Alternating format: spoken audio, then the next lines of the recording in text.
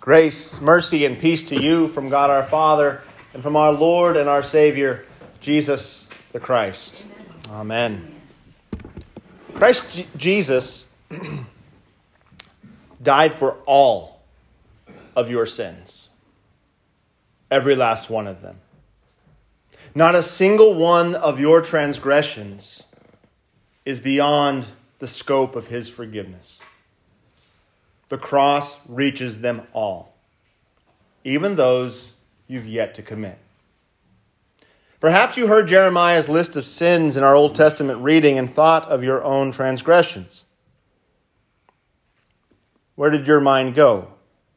Were you thinking about how too often in your life convenience and self-gain has trumped justice toward others?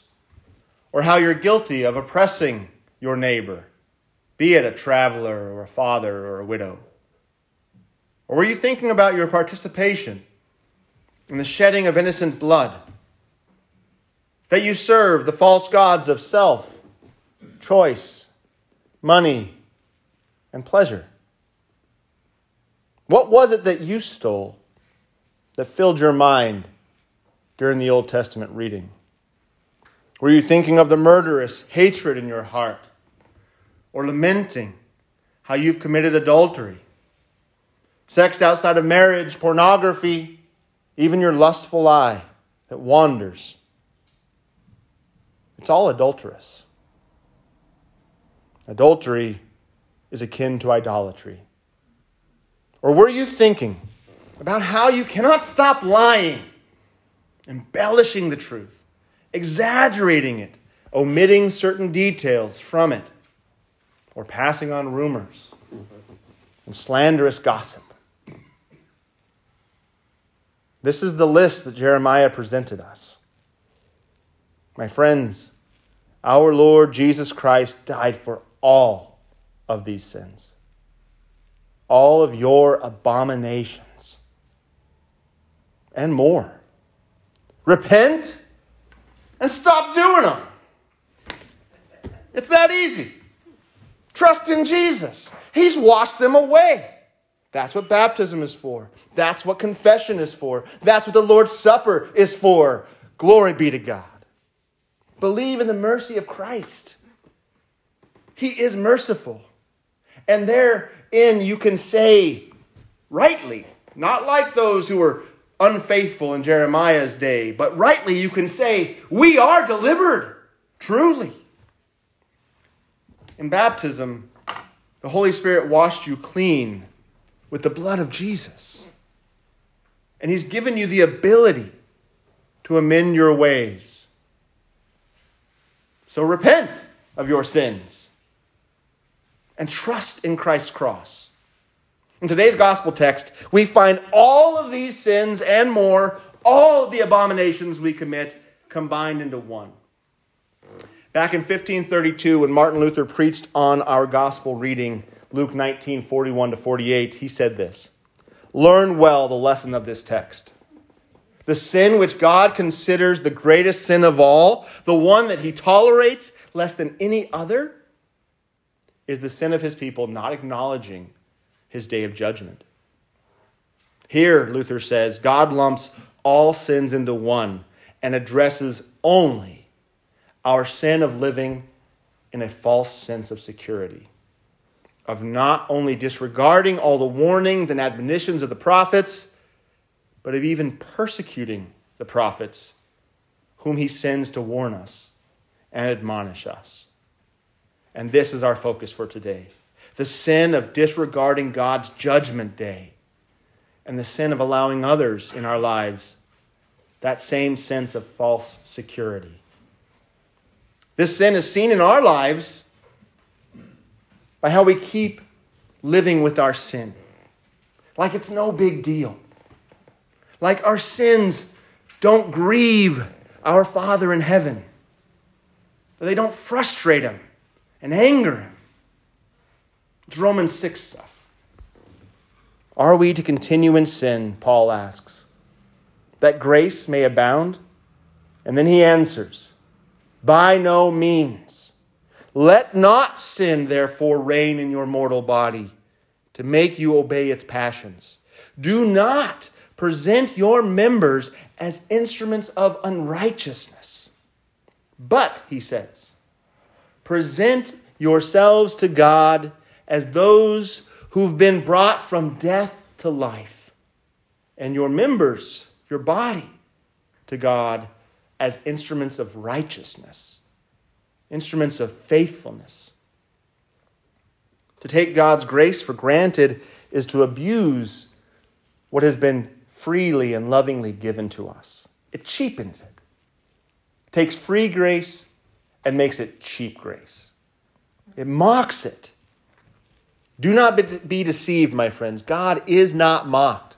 For whatever one sows, that will he also reap. For the one who sows to his own flesh will from the flesh reap corruption. But the one who sows to the Spirit will from the Spirit reap eternal life. Galatians 6, 7-8. True security is found in Christ Jesus. It's the security that longs for and prays for the coming of Judgment Day. That's the Christian security. The security that says, come Lord, come quickly. I'm ready to face the judge because I know where I'm going. I know I've been declared innocent. I'm not afraid of Judgment Day because of the cross. That's true security. False security says, oh no, not quite yet, Lord. Not quite yet. I don't want to face the Maker just today because I don't know where I'm going. It's the security. The true security is knowing that you're forgiven, that you've been baptized into Jesus' death, which means you've been baptized into his bodily resurrection. Like he got up, you'll get up.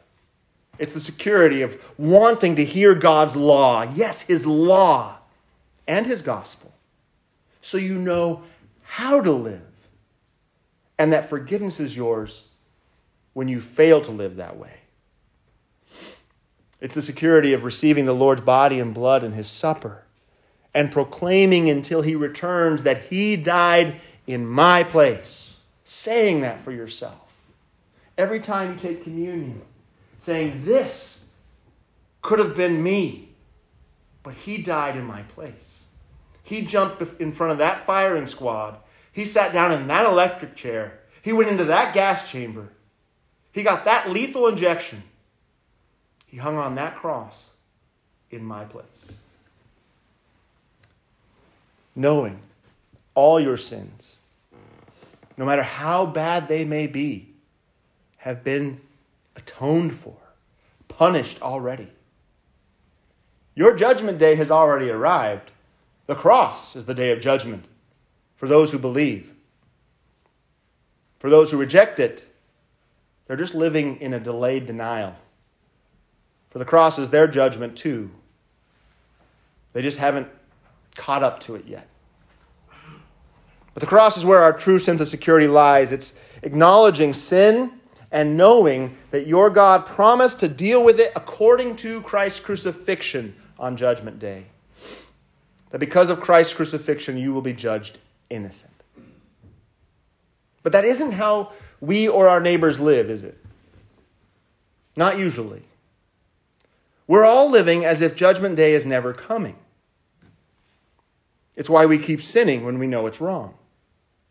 And why we as Christians, when we see sinners living unrepentant lives and know that they're headed for hell if they do not amend their ways and deeds, as Jeremiah says, remain silent and don't speak up.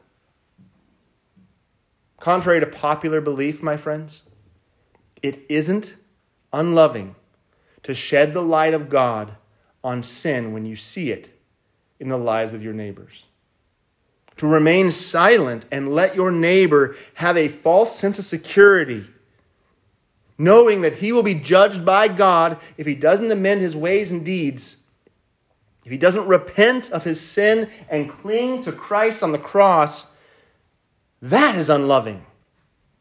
To not bring him into repentance, if you have the ability, is unloving. The only reason you're alive is to serve God by serving your neighbor in righteousness, faithfulness, to proclaim the law and the gospel, to bring your people God's word, so that they will repent of their sins and believe in Jesus. That's why God put you in their lives, into particular lives that you can relate to, that you have intimate knowledge of. In baptism, the Holy Spirit was poured out upon you, and each of you became a prophet of God. Or do you not know what Peter said about Joel's prophecy? No? Let me tell you. It's awesome. Acts 2, 17 to 18. Here's what it says. And in the last days it shall be, God declares, that I will pour out my Spirit on all flesh, and your sons and your daughters shall prophesy, and your young men shall see visions, and your old men shall dream dreams. Even on my male servants and my female servants, in those days I will pour out my Spirit, and they all shall prophesy. In baptism, you were called to be prophets in the lives of your loved ones, in the lives of your neighbors, the clerk at the grocery store that you bump into. You're her prophet. You were called to say to these people, God declares, in the way only you can, as one of them, one of your people. You are the Jeremiah sent by God to your friends and your family, to your neighbors, everyone you interact with. When we see our neighbors sinning, we're to say like Jeremiah did, amend your ways and your deeds. And God will let you dwell in his place. For if you truly amend your ways and your deeds, if you truly execute justice one with another, if you do not oppress the traveler, the fatherless, or the widow, or shed innocent blood, and if you do not go after false gods to your own harm, then God will let you dwell in his place to come, the new heavens and the new earth. This is why Jesus lived and died, to be your Savior and to prepare for us a place in his Father's house, that we could be with him. Now, will your people disregard your words? Indeed, probably, most of them. Will you be persecuted? Christ said so. But what's that to us? What's it matter? For this light momentary affliction is preparing us for an eternal weight of glory beyond all comparison. 1 Corinthians 4:17. So how will they disregard you when you speak up? The same way that you're tempted to disregard God's word when you hear it. That's why you're the perfect prophet for your people. You know how you deceive yourself and how they're inclined to deceive themselves. But one primary way that we all deflect God's word is by twisting it, misinterpreting it, and misusing it. It's Satan's main trick. And I think most of you know one of his favorite distortions. Jesus' words, judge not, lest you be judged. This is Satan's favorite word to twist. It's the defense that most people put up when we say, that's not good for you. You probably shouldn't sin like that. Oh, who are you to judge? Judge not, lest you be judged. It's intended to silence us, to mute the prophet. But let me ask you, are you judging anyone when you recognize their sin and you bring it to their attention lovingly, humbly, and recognizing you yourself are a sinner too? No, you're not. Did you come up with the 10 Commandments? Are they your word? Is it your judgment that decided what was good behavior and bad behavior? No. It's God's judgment, not yours. He revealed his will. You're not revealing your will. He judged theft to be sinful. He declared murder in all of its forms to be wrong. It's God's word. It's not our word that says do not commit adultery. Do not worship false gods. Do not shed innocent blood. None of us said that stuff. No. That's God's judgment. You're nothing but a parrot. You're parroting his word. You're a child repeating what dad says for your sibling out of love. Throughout the history of the world, God has chosen to use men to call other men to repentant faith. That is, to declare his judgment. But not to beat people up with it. No. So people see what's right and wrong. And no one would perish. Everyone would live perfectly. So that we could amend our ways and be good examples for others. God's prophets never speak their own judgment. That's what false prophets do. God's prophets say, even when it's not popular, what he says. Our mouths are only filled with his word, his judgment. You are simply messengers of the truth. Jeremiah's hearers were trusting in deceptive words, we hear. They had a false sense of security. Our hearers do too. We do too. We've already acknowledged that. We dupe ourselves into a false sense of security. It's like the smoker, right? You can't tell that you're hurting yourself at first because you can't see your lungs. And so you smoke and you smoke and you smoke. And all of a sudden you're like, man, why don't I have lung cancer? Right? Like, it's a long time coming. And that's what allows you to keep going. But when you're staring down the barrel of a gun, looking at the bullet in the chamber, you're like, oh, okay, never mind, I'm done, right? Exactly. God has been patient with us. He's waiting. He's delaying Judgment Day so that more people will come to believe in him. But what the ungodly are doing, what we ourselves do in our sin, is we convince ourselves that Judgment Day is never coming, so let's just party and have a good time. I can get away with this, no one saw. I can get away with that, no one saw. And we become emboldened in it. And before we know it, we look back and we've been living a horribly sinful life, unamended, because no one pointed it out. Because they're all doing the same thing. I don't know about you, but I don't want to be caught in that position. I would rather someone in the beginning say, hey, that's sinful, you should probably stop doing that. Or, are you sure you're okay with that? That might not be the best decision. Or even 20 years into it, have someone say, oh, buddy, do you know that was wrong? I might want to kill the messenger at first, but someday down the road, I'll be thankful. I'll be thankful. So what's your action item? Well, Luther said, do not just listen to what God says and then fail to improve the way you live, sinning the same way you did before. That's stupid. He didn't say that, I said that. So regardless of what anyone says or does, the punishment for that sin will most certainly come. Luther says, even if it may be a long time coming, no one who despises God's word will escape punishment. And that's what sin is. We don't like that language. That language seems very strict to us, despising God's word. That's the word for it. When you know what Dad says, don't take the keys to the car, and you take the keys, you just despised what Dad said, right? You didn't like it, so you did it anyway. That's us. So we repent of our sins, and we diligently work to amend our ways. It's a sin to ignore the coming of Judgment Day, to not serve our neighbor in amending his ways. So the action item is simple. Repent of deceiving yourselves. You are your own worst enemy.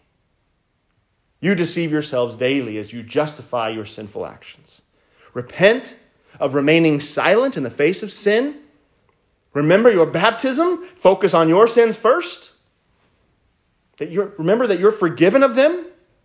That you have received the Holy Spirit, not just as some nicety. That's not just some fact. Don't just think, oh, I got the Holy Spirit living in my heart. He's not just kicked back. He's not sitting in a lazy boy somewhere deep inside your soul. He's in your heart for a reason. You now have the power. You now have the ability to do things you could never do before. What sins are you wrestling with? What bad choices can you not stop making? It's Romans 7 stuff now. Paul says, oh, the thing I do, I don't want to be doing, but I do the very thing I don't want to do. And all this kind of like talks in this, oh, I wish someone would help me stop doing these bad things. The Spirit does that. Rely on the Spirit. He's in you for a reason. He gives you the power. He's quickened you. He's made you strong. Are you going to be able to resist those sins all the time? No. Is it going to take a process? Yes. You're going to be working on it till Judgment Day comes. But you have the ability to amend your ways. And you have the gospel for when you can't. You have the gospel for when you, no matter what you do, you keep falling into that. The gospel says you are forgiven. So repent of deceiving yourselves. Trust in your baptism. And live as the Christians you are. Live as those who are forgiven. Live as the men and women you've been made into. Fully free of all your trespasses. Fully free of the chains that weigh you down. Be you. Amen. Amen. Now may the peace of God, which surpasses all understanding, guard and keep your hearts in Christ Jesus to life everlasting. Amen. Amen.